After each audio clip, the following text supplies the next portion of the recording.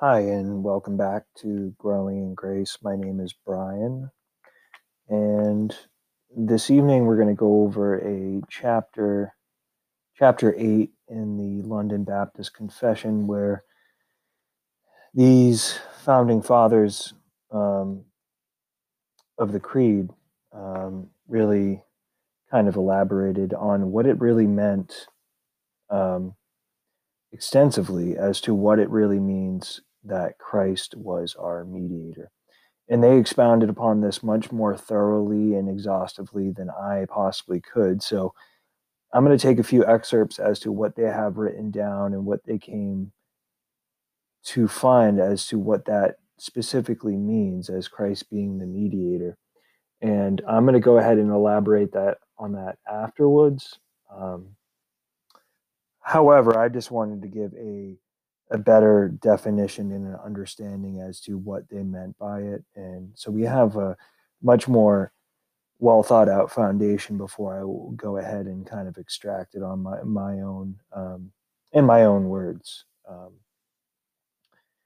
So here on chapter 8 of Christ the Mediator, it sees that it pleased God in his eternal purpose to choose and ordain the Lord Jesus, his only begotten Son, according to the covenant made between them both, to be the mediator between God and man. He is the prophet, the priest, the king, the head and savior of the church, the heir of all things, and the judge of the world, unto whom he did from all eternity give a people to his seed, and to be by him in time redeemed, called, justified, sanctified, and then glorified.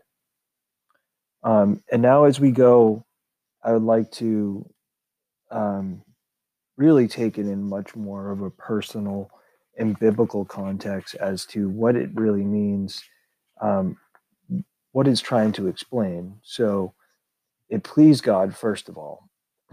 So if it pleased God, so God so lovingly, if we remember the verse that seems to be memorized by most Christians, God so loved the world that he gave his only begotten Son, John 3:16, for his eternal purpose, and to choose and ordain the Lord Jesus. So there is a particular person of humanity that God has elected and chosen to be the mediator between man and God. So now, if we go ahead and turn to one of the prophets, Isaiah, in chapter 42 of 1, you could turn there with me. I'm going to go ahead and turn there. So this is talking about the Lord's chosen servant. And he goes on and says, "Behold, my servant whom I have uphold, my chosen in whom my soul delights. I have put my spirit upon him. He will bring forth justice to the nations. He will not cry aloud or lift up his voice or make it heard in the streets. A bruised reed he will not break, and a faintly burning wick he will not squench. He will faithfully bring forth justice." And this is going based on, Israel was idolizing idols. That's really what it was coming down to. And God then go ahead. Isaiah is pointing towards someone that is going to be a servant appointed. He's already identified that covenant people of Israel as the servant of the Lord. But now he's introducing another application of the expression. It's going to be kind of appointed in divine empowerment and stand in that contrast for the idolatry that Israel was going through. Um, he's going to then appoint a servant, which is then pointing towards Christ, saying, "This is going to be my son in whom I'm well pleased, and who I'm going to be the mediator." So he's pointing towards that. Now, if we go back into the New Testament, and what I find absolutely, I find it amazing, and that's why I love the Bible so much, is that these books have been written, you know, thousands of years apart, and they seem to on the surface potentially be contradicting, but Isaiah is pointing to this man and God, one person and two divine essences, is the deity of Christ and also the humanity of him. He's pointing to this person, and he just knows it's going to exist, but he just doesn't know who it is. But he's prophesizing about this person, which I find it's really inspiring. It's inspiring by God, really. So here we go in 1 Peter chapter 1, verse 19 and 20. And we have here the Lord speaks. He says, let's see, but with the precious blood of Christ, like that of a lamb without blemish or spot, he was foreknown before the foundation of the world, but was made manifest in the last times for the sake of you. Now here he's talking about Christ being with the Father and the Holy Spirit before the foundations of the world.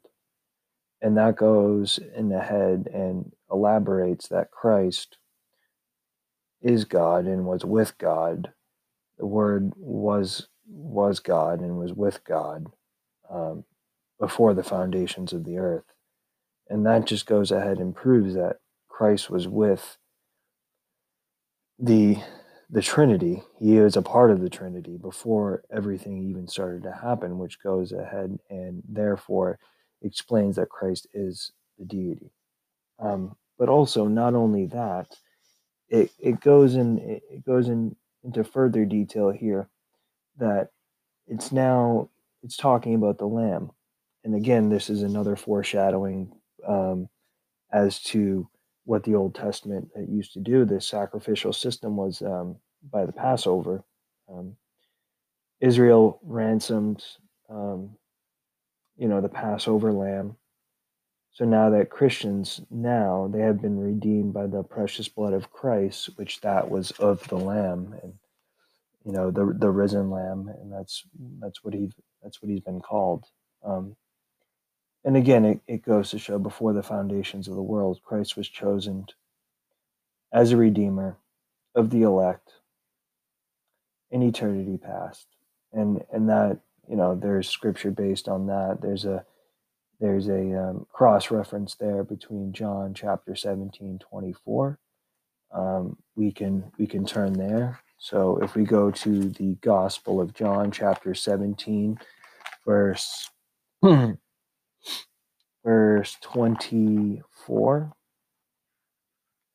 17 verse 24.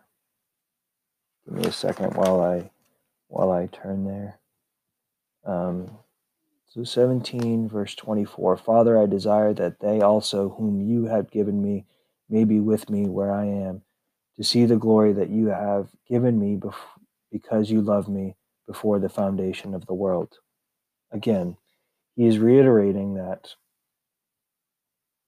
God's going to elect people, but he's going to elect people because they're with Christ. And Christ was before the foundations of the earth. And that's how it all kind of coincides, that Israel is no longer just the Jews. Now it's Gentiles, every tongue, every nation that understands the glory and the honor of Christ and makes Christ their Lord. It belongs to that family. Now, if we turn to Hebrews chapter 5, it's another cross-reference of the first chapter or the first paragraph of the London Baptist Confession. They have a Hebrews chapter 5, verse 5 through 6. So chapter 5, verse 5 through 6. So also Christ did not exalt himself to be made a high priest. He humbled himself and was appointed by him who said to him, "You are my son, today I have begotten you." As he says also in another place, "You are a priest forever after the order, and I'm going to butcher this name, so I apologize, Melchizedek.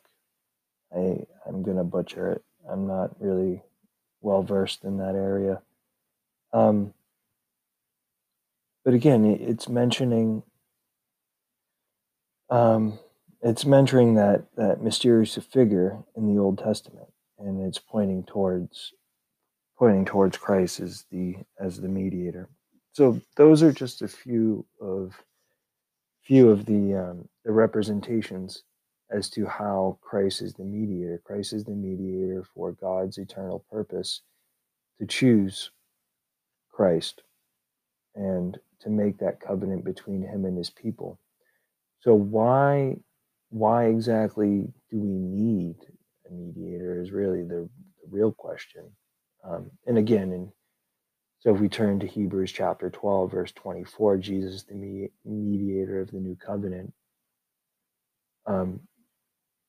the Greek word for mediator signifies it's a middle person, one that makes up the breach between two disagreeing parties. So if we're speaking about theology, we're talking about God and ourselves as human beings. We're at variance with God by sin. So now Christ mediates and becomes umpire between us, and he reconciles us to God through his blood. Therefore, he is called the mediator of the new covenant. And there's no other way of communion and intercourse between God and man but in through that mediator, which is Christ. And so we are all at enmity with God. We're all enemies of God. It says that in Romans. No one seeks God, and the wrath of God is upon them. And so in order to take that away, we need a mediator to come in for us, to show and substitute his righteousness for us, and impute his righteousness for us and take our sins away. And the only person that could do that would be a sinless man and a sinless God, which is Christ. He takes away that, and he takes away the wrath of God to make peace with God. But he's an intercessor as well. Christ has entered not into the holy place made with hands, but into heaven itself, now to appear in the presence of God for us. Hebrews chapter 9, verse 24. He's an intercessor. When we call him the high priest, he's in there praying for us. He's at the seat of mercy for us, pleading for us, and to show us that he is our blessed Lord and the mediator, that he is a person, and he's full of grace and mercy. So that we have to fully understand that if we consider Christ our mediator and his graces, these are the anointments that we have in him. He's full of grace, full of truth. He has the anointing of the Spirit without measure. Grace in Christ after more in the glorious manner that it is in any other saint. We have the never failing fullness of grace in Christ if we're walking with Christ, and if we're devoting our life and our faith and to him and to him alone, the only one that can save.